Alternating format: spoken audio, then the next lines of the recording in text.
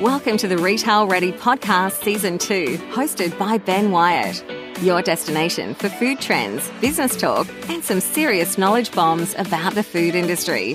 Before we start, a huge thank you goes to Worth Foods, who are our podcast sponsor. Worth Foods believe that enjoying a snack is an opportunity to pause for a moment, even when you're on the go. So next time you're listening to a Retail Ready podcast, grab a Worth Foods bar and enjoy a delicious pause moment in your day. Visit worthfoods.com.au for more information. Now let's get on with today's Retail Ready podcast episode. Welcome back, everyone, to the Retail Ready podcast, another episode for you guys to enjoy and listen. And today's guest is Daniel. Daniel is someone who I just said offline I've been about 10 feet away from, and rudely, he was picking up an award, so I didn't want to go and introduce myself before his big opportunity and his big moment. But Daniel is someone who I have followed, like many other brands that have recorded on the Retail Ready podcast. I've followed from a distance, and this guy has smashed it. The brand has smashed it. And like with all the other episodes, I want to know, not the secret, but the hard work that has gone into this brand and where the journey started, and get to know Daniel. So without further ado, Daniel, welcome to the Retail Ready podcast. How are you?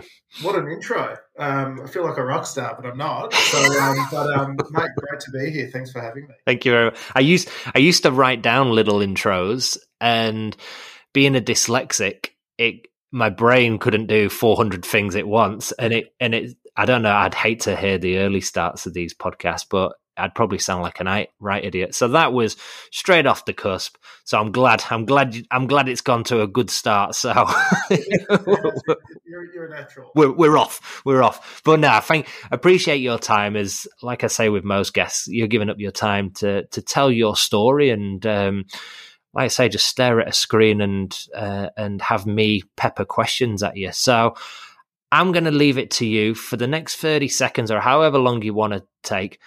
Who are you and what is your business, Daniel? Sure. My name's Daniel Kitay. I am the owner, founder of a better for you, a healthy confectionery brand called Funday Sweets. We're based in Melbourne, in Australia, and our product calling and product portfolio is really for low sugar and natural confectionery that's better for you, makes you feel good, and sort of reminds you of that moment of being a kid. Where you used to indulge and you really enjoy the sweet treats. And as you get older, doing that becomes a bit more complicated, a bit more sense of sort of guilt comes over a lot of people. And the mission of the business is to really make people enjoy lollies like a kid again. Yeah, it's fantastic. Good intro. I like it because you can't go very far these days without seeing a packet of your products. And that's a testament to you and what you've done with this brand. But I want to go back to the beginning. I'm very keen because I always find with a lot of the guests, something started somewhere. The catalyst had to be born. And where's your early moments of when you saw an opportunity in this space, and what were you doing, and the early journey from there? If you can go back to, I don't know how many years you have to go back, because sometimes it's a long, but what's your story? Well, yeah, I think you're right. You know, the journey really spans back as a kid, and primarily really enjoying confectionery, lollies and chocolate. And I had some serious struggles with weight throughout childhood, even through high school. And I think even during that time, it wasn't just about enjoying the lollies and enjoying the chocolates and, you know, the weight issue. It was also a really strong desire for business and to do something myself and innovate and do something interesting. And like even the earliest that I can remember starting a business or doing something entrepreneurial was probably in year 7 or 8. These were the days where everyone had things on VHS and it was a really big deal, but DVD was becoming a really big thing. And this just shows sort of how long ago that was. It was probably like late 90s, early 2000s.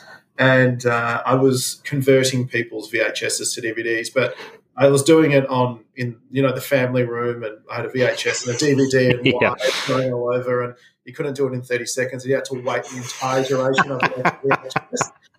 So I always, and I called it DK's Conversions, and it's actually still it's all got an ABN, which is really interesting.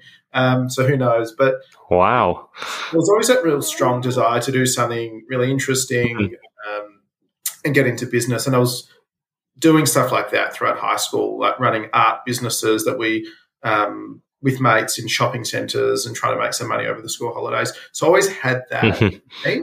And I guess, back to the weight thing, after school, it was 18, everyone was going out, going to clubs, we were partying, we're doing what a lot of, kids do. And I sort of realised being overweight isn't really helping me with socialising, getting girls and things like that. And I just had this moment where my entire childhood, family had always been concerned. They were like, it's probably you shouldn't eat this or you should be conscious of that. And it just clicked after school that I got to just do something about it myself, and I can't let anyone really tell me. I've got to make that own choice. And within about 6 months, I had cut out all sugar. I started exercising, and lo and behold, I'd lost about 25 kilos or Bloody hell. Feeling just unbelievable. Just feeling so excellent, looking good, feeling confident. And, it was great from that perspective. Yep. The downside was that I didn't really get to eat confectionery or any lollies or chocolates, just things that I loved. And, I think from there I went to uni, did commerce and law, and moved to Melbourne, originally from Perth, moved to Melbourne, got a job in a tech business it's a tech company, but they own luxury escapes. So ended up getting really great experience there. And then from there moved on to some vitamin and supplement companies. And that's sort of my first foray into FMCG and retail. And I think all along there was still this desire all the time to run my own business and sort of be financially independent. And I'd met so many people, so many mentors, so many great people. And the thing they all sort of had in common is that they were running their own business. Not all of them successfully, or some of them in the past hadn't run it successfully, but, at stages in their life, they'd been running, good businesses. And it was really clear to me throughout my professional experience that in order for me to be financially independent, for me to have the flexibility to do what I actually want to do and feel satisfied, I need to run my own business. But all the mentors kept saying to me, well, you can't force an idea. They'd be like, well, what's your idea? I was like, I don't know. You have one for me. Yep. And I think what actually happened, I was working at a company called Buy Health. They a Chinese-owned company, but they're the number one biggest vitamin and supplement company globally. Okay. I think market cap's like $7 or $8 billion. All right, just a small dip in the ocean then, yeah. Small farmer. And I was just having such a terrible time there, and there was I had a lot of challenges. I was paid exceptionally well. It's very comfortable, but I just wasn't really getting any satisfaction out of it. And I did something really sort of out of character. And one weekend, I had booked a trip to LA and to UK. And the whole premise was to basically go into markets that were doing really well in the health food, vitamin and supplement sort of sections and categories, and see what was going on. Meanwhile, this was 5 months before COVID sort of set in. Yeah. So it was a really great timing that I could go. And I spent, I think, a day in LA, a day in UK, a day flying, and I was back home. And I, bought about $2,000 worth of stock. But along the way, I found, and I think part of this was just me trying to search for a great idea, for some inspiration, because I desperately knew I wanted to run my own business. And, I found some products in the US that were doing incredibly well in this same sort of space, things that I didn't know were possible with confectionery. And, long story short, I came back after those 3 days. Within a week, I quit my job, went on a honeymoon with my wife, got back, and while I was away on honeymoon, I was emailing suppliers whenever I could, and got back, I think, in December of 2020, and just started planning and developing a healthy lolly range, and that's the beginning of where I am now. That is incredible, and there's a lot going through my mind now, trying to process that. What a summary and what a journey! And the main thing I got from that was there's a lot of building blocks to where you got to. Do you know, one thing led to another? The idea, the mentors, and what I really liked is, and I've not heard that. Do you know where you just jump on a plane and go and get inspiration from overseas? Because a lot of people would look at that and go, "Oh, that's expensive. Oh, no, I can't do that." Or what? Go to LA for a day and London for a day? Nah, you crazy? But say that trip, $2,000 of samples and maybe $2,000 on a flight and $500 on a hotel and some expensive. It might be five to $7,000 all up. That money, I guess, probably is the most worthwhile money you've spent in business, would you say? Because it gave you the idea and it made you so laser focused and gave you a kind of a purpose. Would you say it was 100% worth it and every dollar was worth it? I think absolutely. Yeah. For me, it was, the internet and Google and all these stores make it so easy and accessible to find products. But my belief is that unless you're there on the coalface, in the retailers, in the supermarkets, in the pharmacies, actually seeing these products, tasting them, seeing how they're merchandised, seeing what people are reacting to them, asking the store clerks what they think of it, you don't really ever get a true sense of how things are going in the market. And for me, even if I came back and there was no great idea out of it, there would have been some level of inspiration from that trip. For me specifically, that trip was really the catalyst, A, to quit my job, and B, once you quit your job, you got no money. So I needed to make this work. You've got to do it, and I really like that tactic because it's different. And what I've picked up, and this is like, we did season 1 of this podcast and it was incredible. And season 2, it's picking these gems. And if anyone is listening out there, and I know the insights say you do, but it might just be my mum hitting repeat a few times a week. But it's always finding these gems and doing things differently. And that is something that a lot of business would be like, oh, it's expensive to take you, LA for a day. Nah, it's too expensive. But they'd be happy to waste meeting times and conference times, where you just go, I could go to LA, find one product, bring it back, and there we go. So I really like that. And thanks for sharing that kind of little knowledge bomb, to be honest, because that's a different way of thinking. And your building blocks, and I want to go back to your degree. Yep. Did that help massively in the early stages of your business? Because do you sell direct to consumer because of the degree that you've got, or was the focus always to get into the retailers? First of all, from back to that point about degrees, I did a commerce degree first. Actually, I'd started doing accounting and finance and realized I hated it. My dad's an accountant, so he wasn't overly pleased about that. And I actually ended up moving to management and public relations. I sort of just went from credits to high distinctions really quickly. And it wasn't really about what I learned, but it was that getting those better grades then enabled me to get into law at UWA. It was a really great uni in WA and Perth. And the law degrees probably helped me the most in terms of knowledge about legal documents and particularly around contracts and IP, but more so in the earlier days when you're trying to find a job, it definitely provides a level of credibility. And I think a lot of people look at uni degrees and think, am I going to learn that much? Yes or no? The reality is people still value the uni degree, some differently to others, but it definitely sets you apart. And I think that's part of what it is. It's not necessarily about all that. There's a lot of discipline behind it.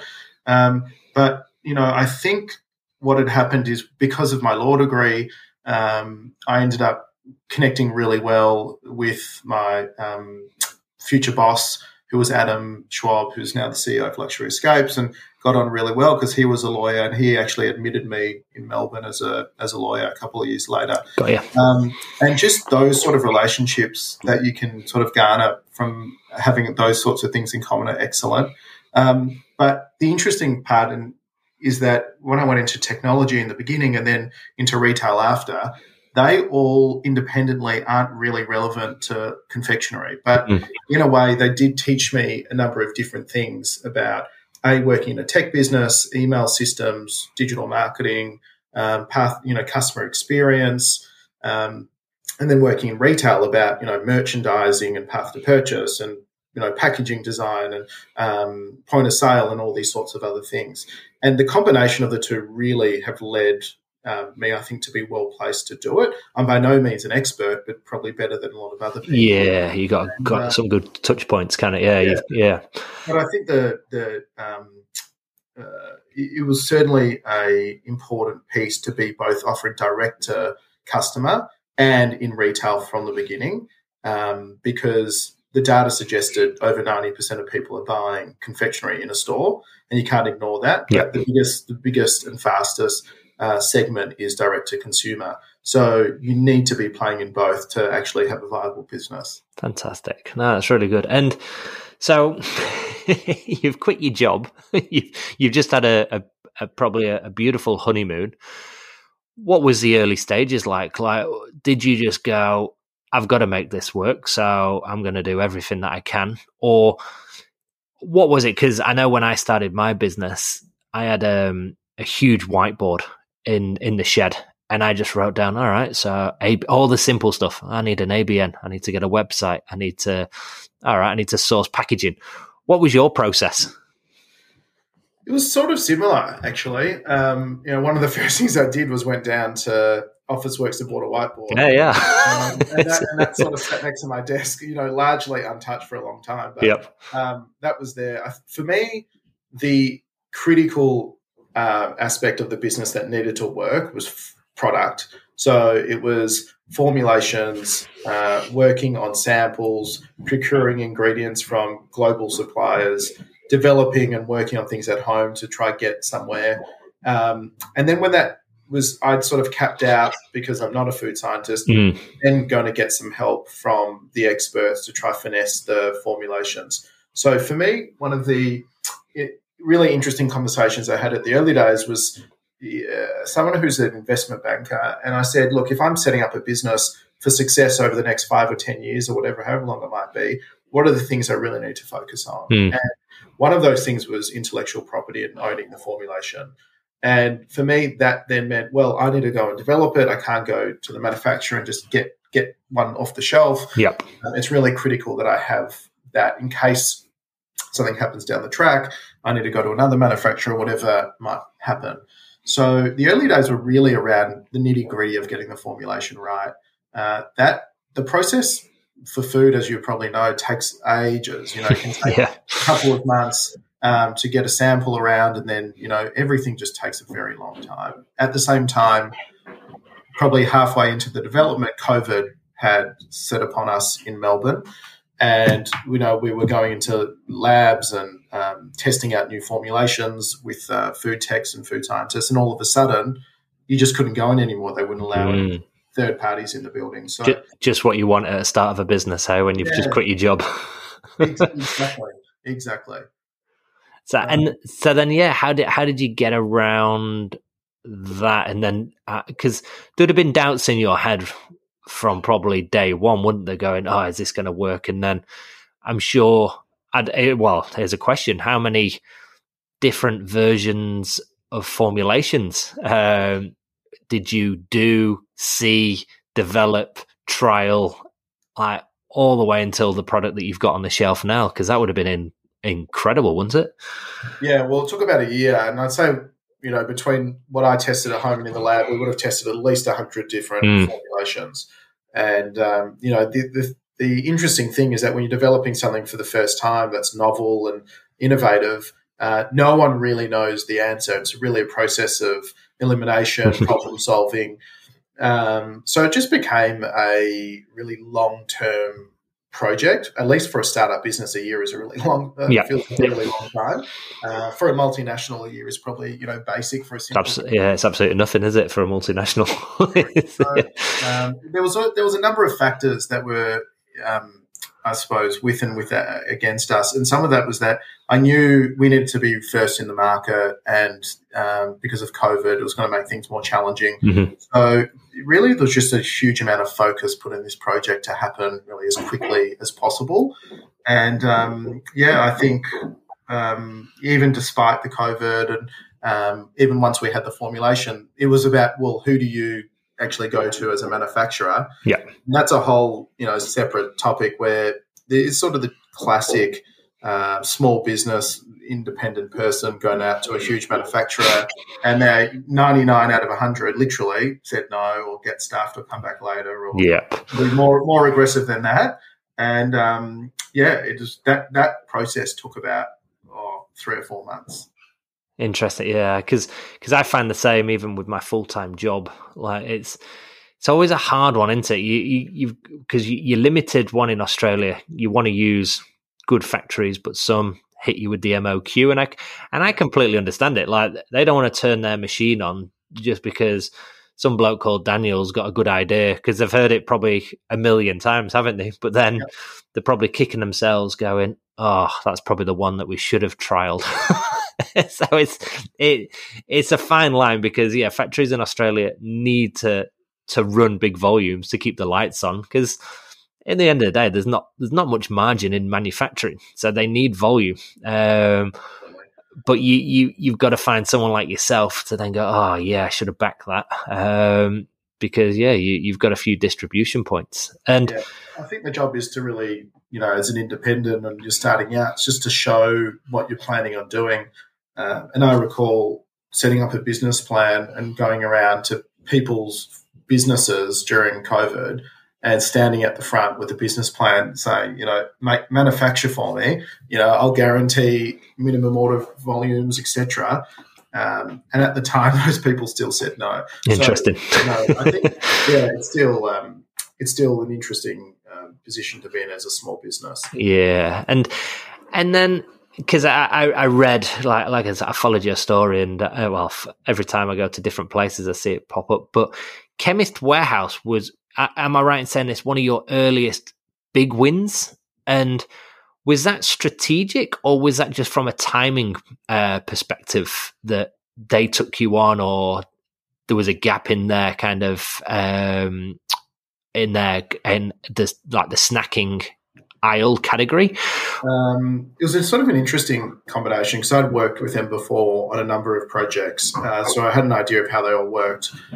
So that was beneficial. The second thing really comes down to the fact that I'd started the business during COVID, and by that time, end of really 2020, early 2021, most people were going into pharmacies and not going into supermarkets because they were ordering online, or they weren't driving, so they weren't going through any of the traditional, petrol and convenience outlets or health food stores. So the game had changed completely. The landscape was, flipped on its head. And the only way we could be successful through going into the offline market was to go into pharmacy. So we followed, the trends of where people were going. And so naturally the first place would be, the largest pharmacy group in Australia, which is Chemist Warehouse. Yep. And, thanks to them and their sort of understanding of my vision and buying into my vision, they took 4 products at the time into, close to 500 stores. And then, that allowed me to place orders with a manufacturer, given the MOQs are so high. And then we just followed the route of whether it be supermarket or petrol convenience. We just followed where people were going and spoke to those retailers at the time. Fantastic. How good, and how the feeling of getting that win, and yours was a great win. Like many brands would give probably their right arm to just get an early win like that. But how good is that for you, where you've got this business plan, you need that volume to explode and bounce you into business, and this is something that I've started to do a little bit more with my own business, is celebrate the little wins, to be honest, because you can just, once you've got that email, it's then like, all right, I need to do this with the factory, I need to do this with the packaging, and I need to GS1 blah blah barcodes. Did you celebrate that win, or is it just a blur now? And what was what did that do to you from a confidence level to then make you just just kind of stride into the next meeting?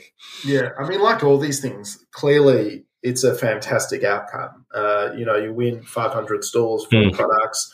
It's fantastic. But I think very quickly, after probably a very small celebration, it was down, like you mentioned, down to business, making sure everything was manufactured on in time, packaging, barcodes, all the nuances of retail. And I'd never done it before by myself, so it was incredibly difficult. Yeah. And a lot of that stuff takes away from the sense of, victory. It's, being offered retail space is a privilege, and it doesn't last very long if you don't do a good job. So while it was encouraging, it certainly amped up the pressure and the stakes of the business very significantly, because it was then very real. It's so true. The daily anxiety of the retail business is even when you've done everything and the pallet's wrapped up. I don't know if you're the same, but I even get the anxiety of okay, there's a pallet there. I hope it makes the warehouse. I hope it then doesn't get lost in the warehouse. And then, everything's out of your control, but you still have this anxiety that just burns away going, oh, this is, it just kills you inside, but then you just move on to the next one, don't you? Absolutely. I think, I agree. And you know what? The benefit is there's so many things happening that you get very distracted very quickly and move on from that sense of anxiety. But I think as the business scales, that level of anxiety also increases because the risks are greater, stakes are higher. You're dealing with, now 4,000 to 5,000 stores, not just 500 stores. So it means you've got to be so well organised and prepared to make it work and function. Even in the early days, say with Chemist Warehouse, we had just got the confirmation, and the date that they required the stock into their warehouse was about, I think, 6 weeks or 7 weeks. But the shipping takes 6 weeks. Yeah. So that wasn't going to happen. So, to ensure that we didn't lose the space on shelf, that came with I think it was somewhere between $100,000 and $120,000 of air freight costs. Oh, yeah. So these are the sorts of real challenges that businesses need to go through. It's great to win these deals, but I can tell you that there was no profit made in the first couple of months because of all these huge costs to actually have a brand on shelf.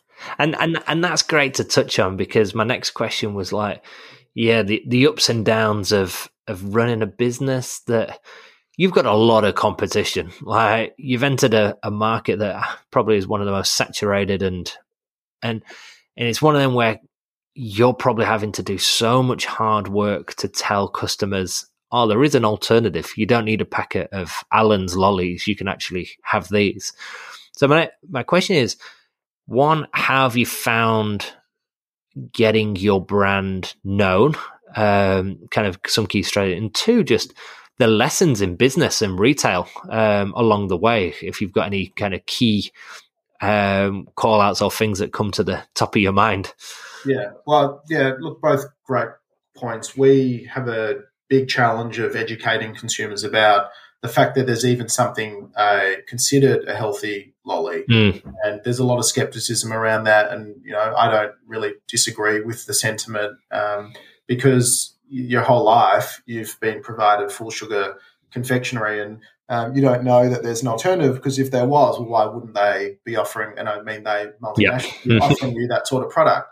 So it does take small, nimble, innovative businesses and people to come up with these sorts of ideas. And the challenge is that you then need to educate people and explain the ingredients, why it's 91% lower sugar than regular confectionery, or how we can develop a low sugar confectionery product without using the sugar alcohols which make people feel sick. Yeah. So that's our challenge. The benefit for us is that the products taste excellent and very similar to products that people know and love. And once they try the product, there are very sort of high percentages of conversion, which is excellent for a product like and a retail business. Yeah. So, a lot of the stuff we do is sampling, social media marketing influencers to really explain the benefits of our product. In terms of retail lessons, I think you can never really overestimate how important shelf space is. Yeah. So I think you should never take that for granted, and certainly as well, just adapting with the environment. So, things are becoming a bit more tougher for people financially with the inflation and the impacts of that on grocery and supermarket products. And, I think as a business owner, you get to determine pricing and costings to an extent, and we could have increased our product costs throughout the period, and that would have meant that consumers have to pay more at the checkout. And we sort of, make those decisions not to do that to support the retailer, but also the customer to make sure that they can actually have that product and it's accessible to them. So I think just staying with how things are moving in the industry, with where people are at, being very adaptive, and I think just being in touch with your customers to understand what's important is very helpful. Those sorts of customer insights that you can get internally and then share with retailers do count quite significantly. So if you've got a product that's doing really well online, it's not getting retail, sharing those sorts of insights and analytics with the retailers is much more likely to result in getting shelf space.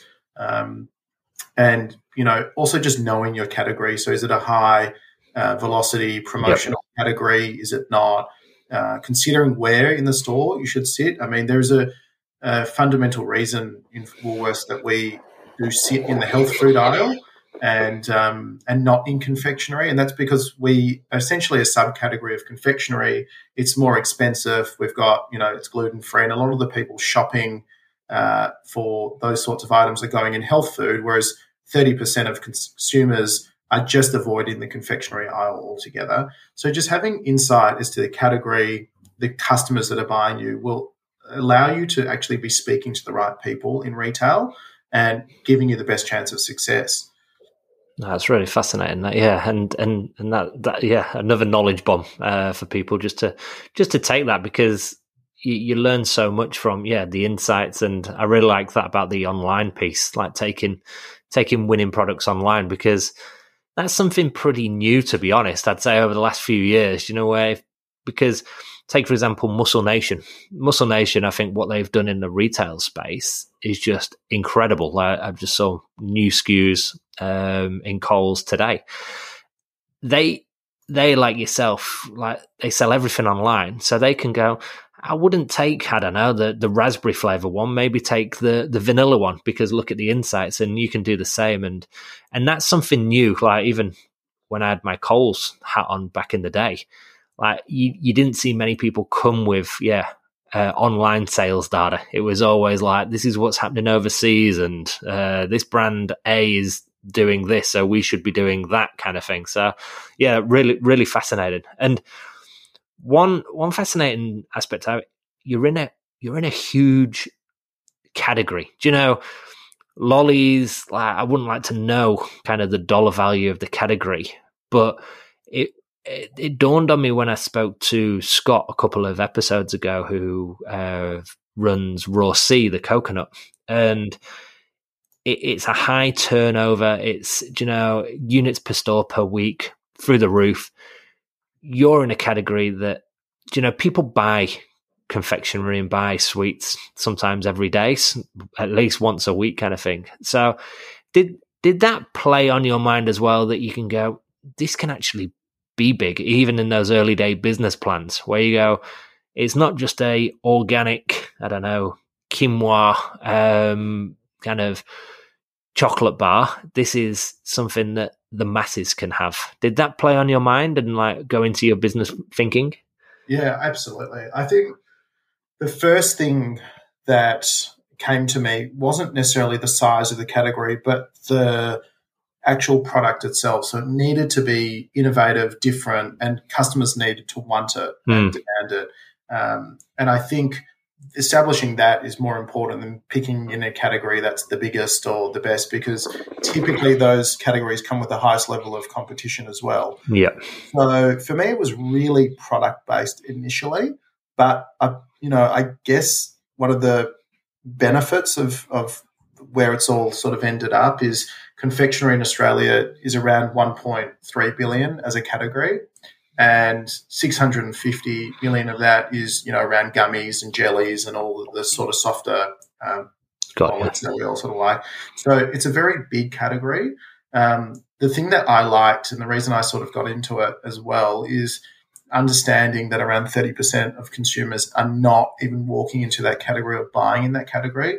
So for me, it was about, well, that's how much the category is worth today, but how much can the category be worth tomorrow if we can actually bring in consumers who all love something sweet but are not buying it because there's no health benefit. So we're playing in a really large category with the ability to grow significantly.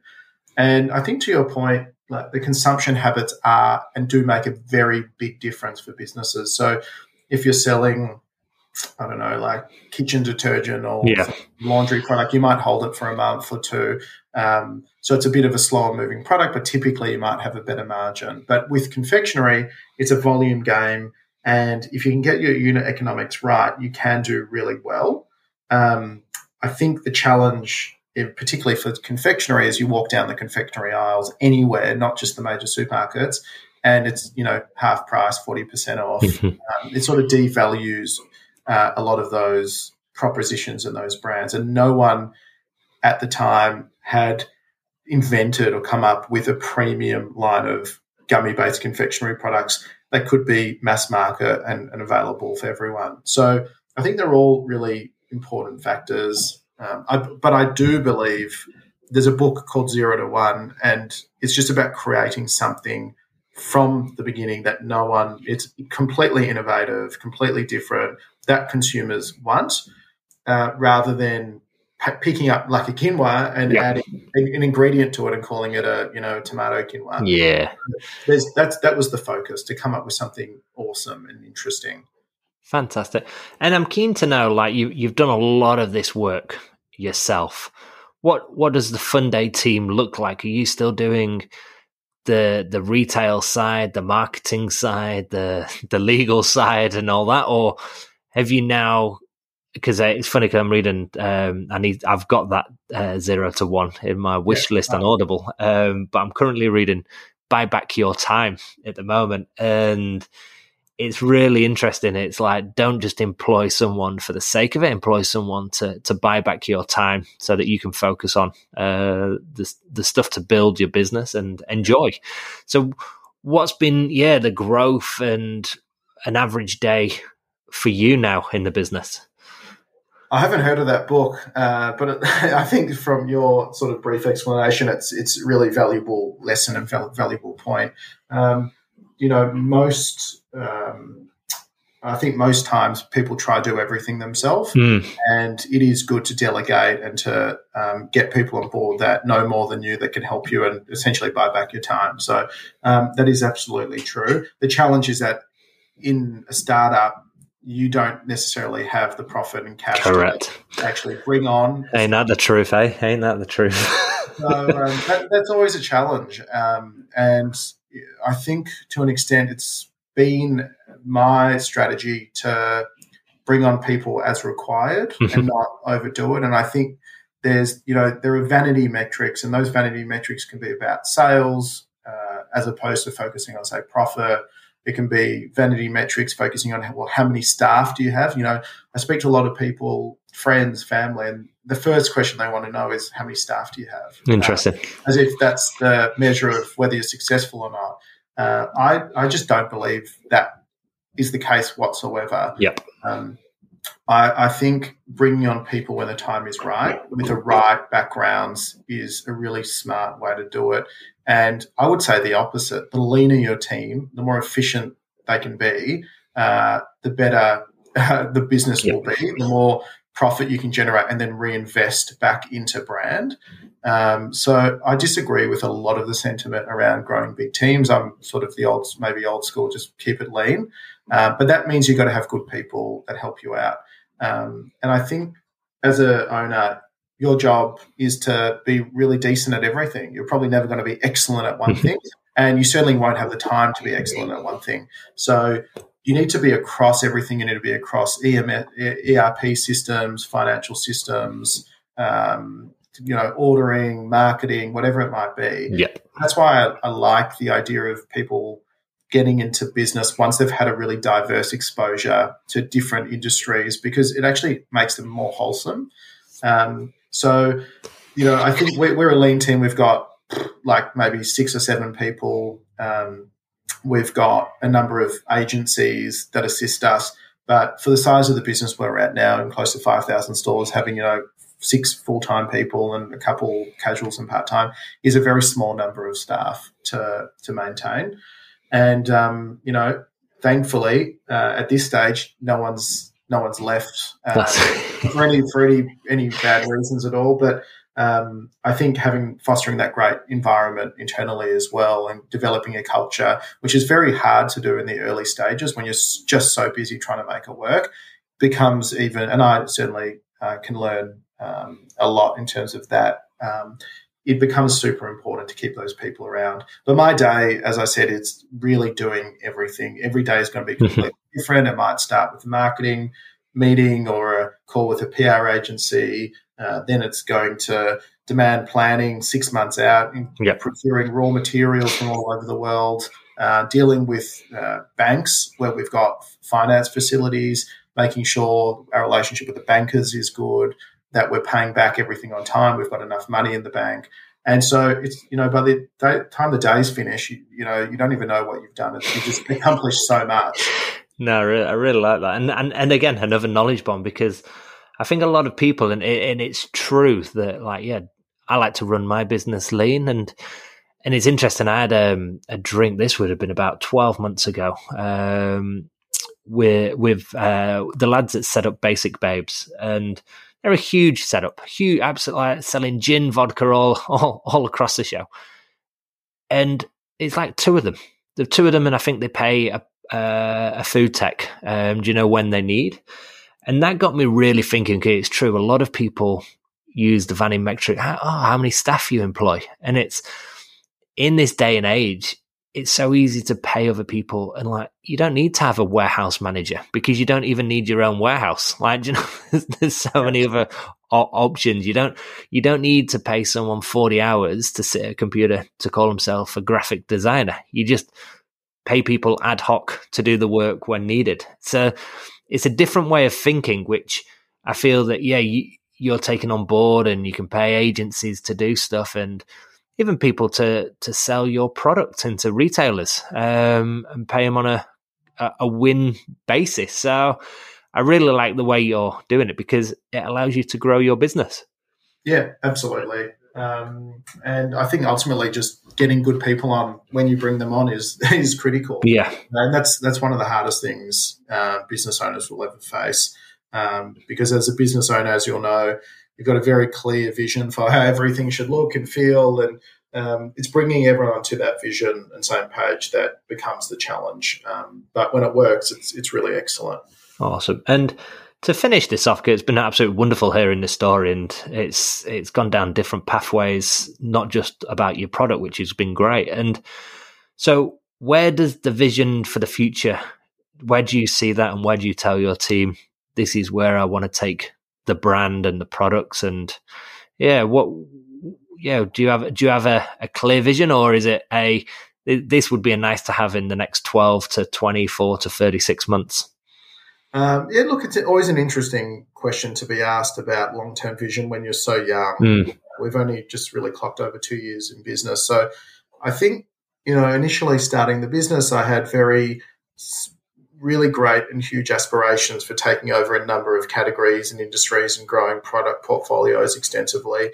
But the more that I'm in it, the more that I end up dialing back the sorts of things that I actually want to go into, and really remaining super focused on a small number of things that we're currently doing. Yep. So, we have the ability to go into a number of different categories. The question is, always, is it the right time? How much is it going to cost you? Will it be successful? Do people actually want whatever product you're going to offer in that category? And I think the worst thing we can do as a business is take away from the success of what we're currently doing and reinvest money, but also resources in terms of time and effort into going into other categories which may or may not be successful. But the more you do, the less focused you are. And particularly at an early stage, it can be really, really risky for a brand to do too much. So our goal at the moment is really just to keep on doing what we're doing and become excellent at it. We're very focused on, the local markets, making sure that we are the number one healthy confectionery brand in Australia. We know globally people like and eat our product, and, naturally extending what we've got into other markets makes a lot of sense. But moving into other categories at this stage is probably something we're not thinking of, purely so we don't divest resources so too broadly. I really like that, and that's fantastic. And again, another way of thinking differently and not going with the norm, because I spoke about this on a meeting 2 weeks ago. I have a dog treat range, and for me, you could easily just grow SKU after SKU, and hope, and like you say, it costs a lot of money, but I've got a core range, and I always use the same analogy. If I had 100 dog owners in a park, and I said to each one, "Do you know Doggylicious?" I'd probably have one or two, I'm thinking, that would say, "Yeah, I know Doggylicious. Yeah, oh yeah, they sell that."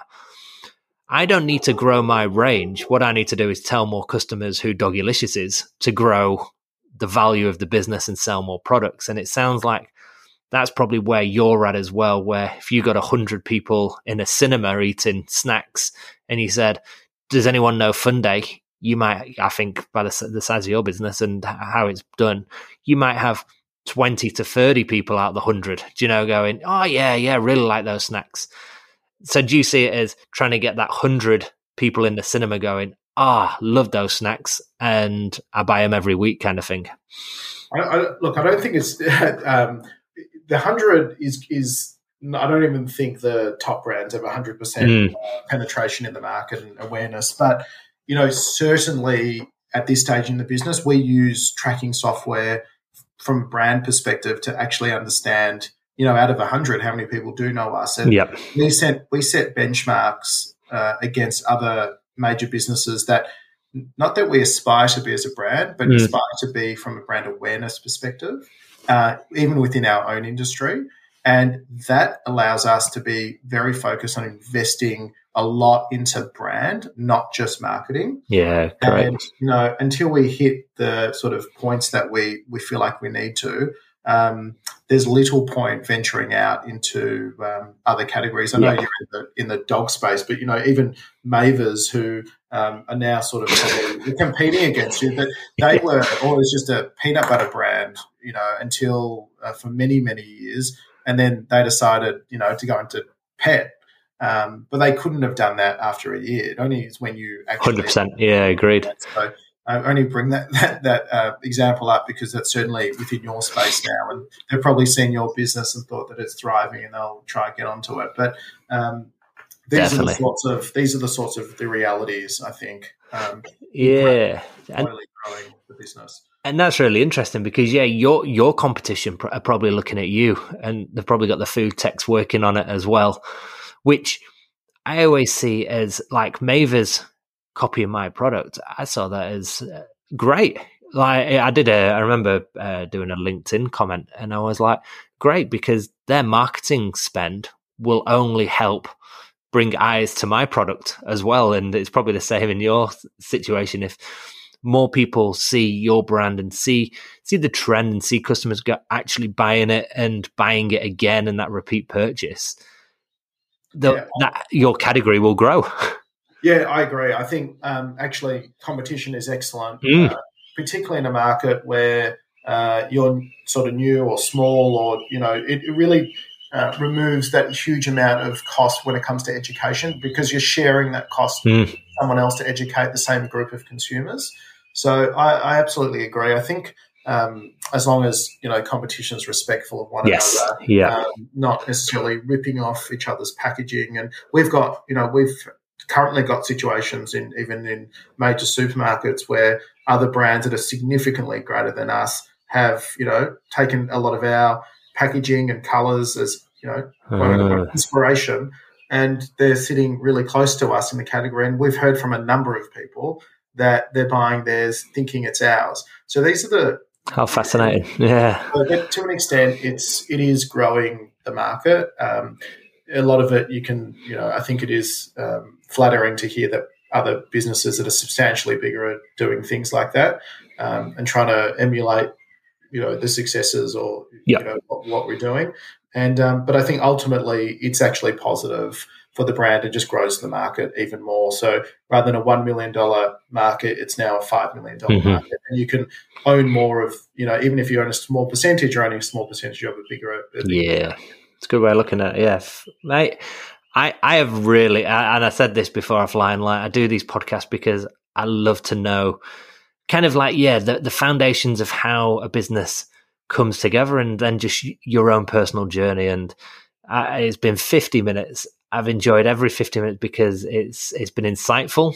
I think a lot of people will take a lot of knowledge. Like I've taken, like I say, those knowledge bombs that you've dropped are fantastic, because you hope that other startups can look at that and think differently as well. Like that trip to LA and London, like just go and do it. You're going to waste $5,000 on a website that probably you think 1 million people are going to come to when it never happens.